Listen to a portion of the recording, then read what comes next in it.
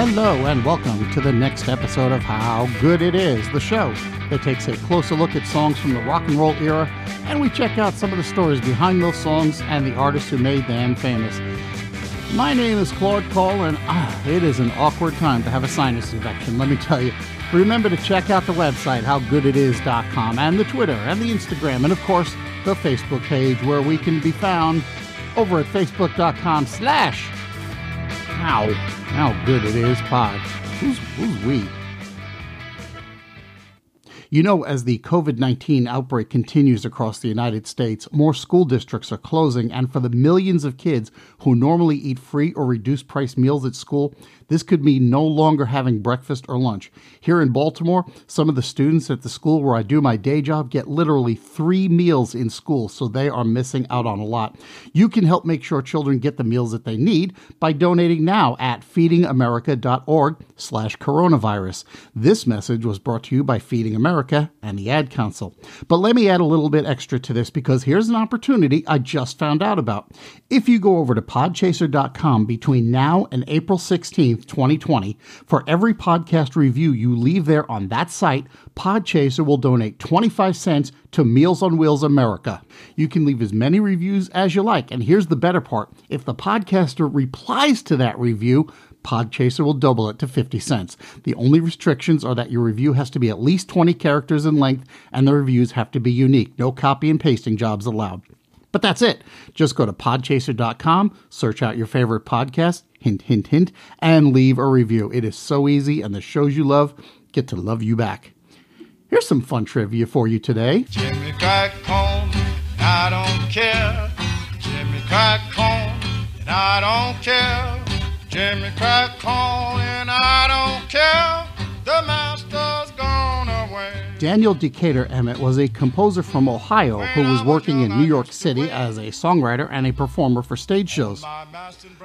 But of all the songs he wrote, nowadays very few of his compositions still has any level of fame, although this is one of them, Jimmy Crack Corn. Jimmy crack corn, and I don't care. But there is another song that was huge in its day, and it's still very well known today. What still famous song does this native of Ohio and resident of New York City have on his resume? I'll have that answer to that question and the story behind it near the end of the show. One chance to bite him on the thigh. Oh, the devil take the blue-tailed fly. Jimmy crack corn. Have you ever heard of bibliomancy? Bibliomancy is a belief dating back to the 1700s that says if you pick up a book, and it's usually the Bible, but it doesn't have to be, and you open it to a random page, well, the first word or sentence that you see will reveal something important, whether it's a prediction of the future or a personal epiphany, depending on the model that you use. And there's a little bit of that going on with today's show, because this week we're talking about Rhiannon, the 1976 hit by Fleetwood Mac. But before we do that, we have to go back a couple of years. And by a couple of years, I'm talking about the medieval days and the British Welsh literary tradition, specifically a series of stories called the Mabinogion. I'm going to screw that up several times, I can tell. In those stories, Rhiannon is a pretty important goddess type of figure who comes from the underworld, and she was known for being intelligent, beautiful, wealthy, and generous, but also rather strong-willed. In fact, Rhiannon chose a human prince named Pwyll over another god as her consort, even though she was already betrothed to that god. She has a baby named Pryderi with Pwyll, and Pryderi is kidnapped. Rhiannon is accused of killing the baby and is forced to confess to the murder, but the baby is found later on. Later on, she marries a man from a British royal family, and she has more adventures involving enchantments. Now, it could be argued that Rhiannon is an echo of an earlier Celtic deity, but we're not going to worry about that part. You just need to know that Rhiannon was a character in medieval Welsh stories. Now, let's jump into a more modern time and an author named Mary Bartlett Leader. Leader wrote a book that was published in 1972 called Triad, a novel of the supernatural. The book itself wasn't anything special. In fact, it's out of print these days, and getting a used copy is expensive only because of this song and the fact that it was Triad that inspired Stevie Nicks to write the song. For what it's worth, you can get copies of the Mabinogion from Amazon, and there's even a free edition available for your Kindle. and I'm going to talk about that just a little bit later. Anyway, there's a character in Triad who believes that she's being possessed by the spirit of a woman named Rhiannon.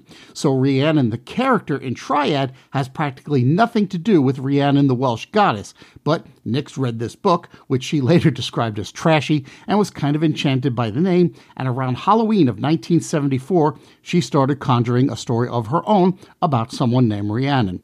Now, as it happens, she started to put together a series of songs related to Rhiannon, possibly with the idea of building an entire album or maybe even a movie around the character. In fact, this track from the Fleetwood Mac album Tusk, called Angel, was originally based in the Rhiannon story.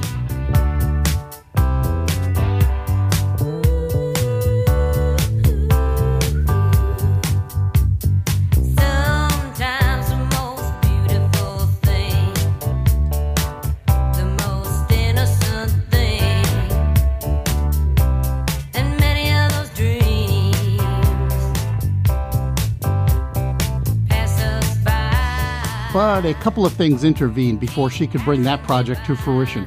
First was the fact that she and Lindsey Buckingham were still an act separate from Fleetwood Mac, and it wasn't very long after she wrote the song that the two of them joined the group. So Rhiannon the song, plus Monday Morning and I'm So Afraid, all of which appeared on the 1975 album Fleetwood Mac, were originally slated to appear on the second Buckingham-Nix album, which never happened because they joined Fleetwood Mac, and also probably because Lindsey Buckingham and Stevie Nicks broke up while the band was making the Rumours album. Anyway, although Buckingham and Nicks had been performing the song a little bit when they were a duo, she gave her demo version of the song to Fleetwood Mac to, flesh it out a little bit, see what they could do with providing the right mood for this character she'd created. According to an interview in 1976 that she did with Jim Ladd, Nicks said that when she was asked about the vibe that Rhiannon is supposed to inspire, she told them that, quote, "It's when you feel like you see a seagull and she's like lifting up. Well, that's Rhiannon," unquote. And there are other sources where Nicks has described the song as having the feel of a bird lifting off. So she's really latched onto that imagery. But the band was able to take that piano-based demo and really flesh it out into a full-on image. The bottom line of all this is that Stevie Nicks didn't discover until later on that the name Rhiannon derived from the Welsh goddess, at which point she began to introduce the song to audiences with some version of, "This song is about an old Welsh witch." Welsh witch, Welsh witch, okay. Now, one of the things that made the song kind of tough for the band to record was the drum pattern. Remember that Stevie Nicks and Lindsey Buckingham had already performed the song a few times, so there was a specific rhythm that they had in mind. And Mick Fleetwood's drumming style, which had more of a bluesy rock feel to it, didn't quite match up to their vision. Finally, after a couple of days' attempts, producer Keith Olsen took 2 different takes and spliced them together to create a loop. Now remember, this was still in the tape days, and that sort of thing took some careful work, with literally taking a razor blade to the tape, cutting it up, and taping it back together. I did that sort of thing back in the day. It's not tough to do, but it's very tough to do well.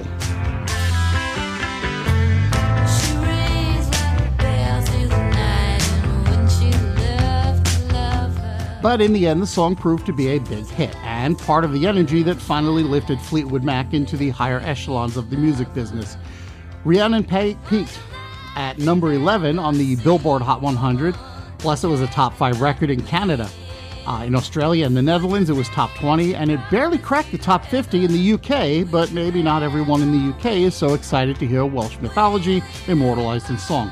However, it became a centerpiece for the band's live performances and the heart of Stevie Nicks' image with the chiffon scarves and the top hat and all that. And they often pushed this 4-minute song out to over 6 minutes, with Nicks herself pushing the song out to the point where Mick Fleetwood once described it as being like an exorcism. Sometimes she would sing the song to the point of straining her voice, and the band would have to cancel shows to give her an opportunity to recover. And of course, Rhiannon became a very popular girl's name in the late 1970s, rising as high as number 418 in popularity in 1977, and then it surged again in the late 1990s when Fleetwood Mac reformed, making it to 423 in 1999. And if you look up the name in baby books or websites, the translation is usually Night Queen or Divine Queen. And I also saw where it was noted somewhere that there is no connection between Rhiannon and Rihanna. So, go figure. Now, there are several covers of the song out there. Perhaps most notable among those would be this one from Waylon Jennings in 1985 from his album, Turn the Page. Rihanna rings like a bell through the night. Wouldn't you love to love her? She rules her life like a bird in flight. Who will be her lover? All your life you've never seen a woman taken by the way. Would you stay if she promised you heaven? Will you never win? So far as I know, this version was not released as a single. And I guess I should mention that in 2010, Stevie Nicks teamed up with Taylor Swift to do a piece of the song during the Grammy Awards ceremony. It didn't go great. It is a fairy tale and an honor to share a stage with Stevie Nicks.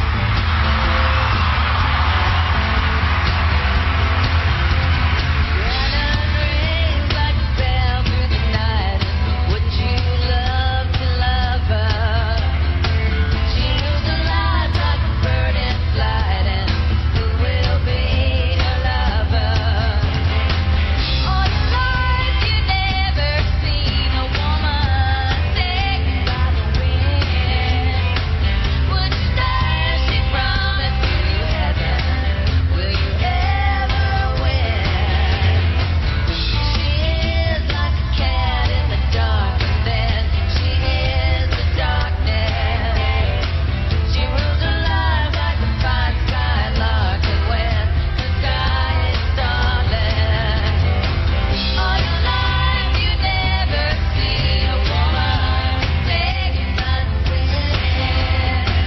Would you stay if she promised you heaven? Will you ever win? Will you ever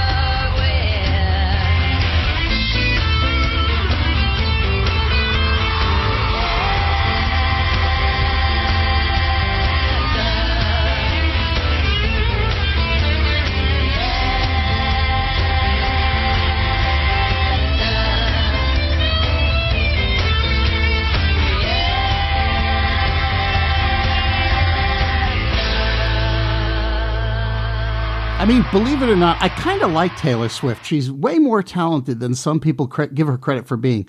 But she was definitely off-key this particular evening. All right, remember how I said I'd come back to the Mabinogion? A woman named Evangeline Walton took the time, a big chunk of her life, to translate it from medieval Welsh into modern English, and she published her version in 1974. After Rhiannon became a big hit, someone sent a copy to Stevie Nicks, and in 1977, Nicks got an opportunity to visit Walton at her home in Tucson, Arizona. Nicks told ClassicRock.com that Walton's house was totally Rhiannon. Quote, "She spent her whole life on the story. She never married. She had, in essence, almost become Rhiannon, and it was trippy." Unquote.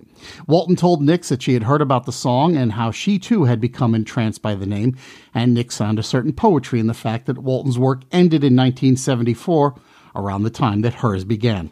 I think this might be the part where we all get to sing Circle of Life, right? Or maybe instead it's time to answer today's trivia question. Back on page 2, I asked you about Dan Emmett, the composer of a song that still enjoys some fame today.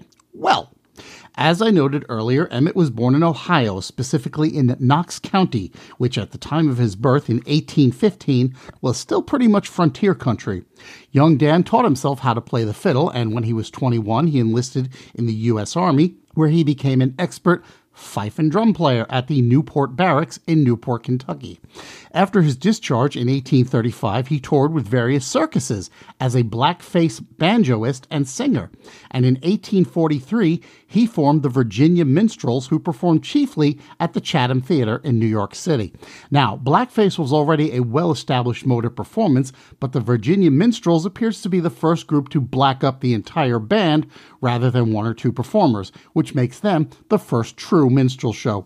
It's not a great legacy to have, but it's kind of important to the story, because one of the songs that Emmett wrote for his minstrel show was a little tune called Dixie.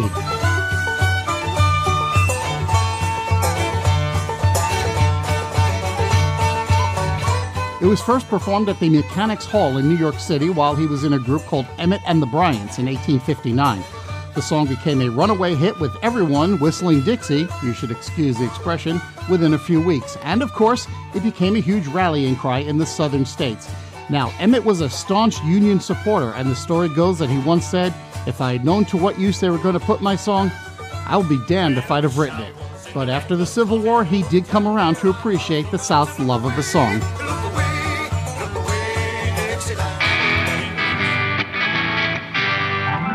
And that's a full lid on another edition of How Good It Is. If you're enjoying the show, please take the time to share it with someone and maybe even leave a rating somewhere, especially at Podchaser, right? Right. If you want to get in touch with the show, you can email me at howgoodpodcast@gmail.com, or you can follow the show on Twitter or Instagram at How Good It Is. You can also visit, like, and follow the show's Facebook page at facebook.com/howgooditispod. Or you can check out the show's website, howgooditis.com, where you might find a few extra bits. Thanks, as usual, to Podcast Republic for featuring the show. And next time around, we're going to find out how good it is when we give a little redemption to Taylor Swift when we shake it off. Yeah, we're making a foray into the 2000s. Thanks for listening, and I will talk to you next time.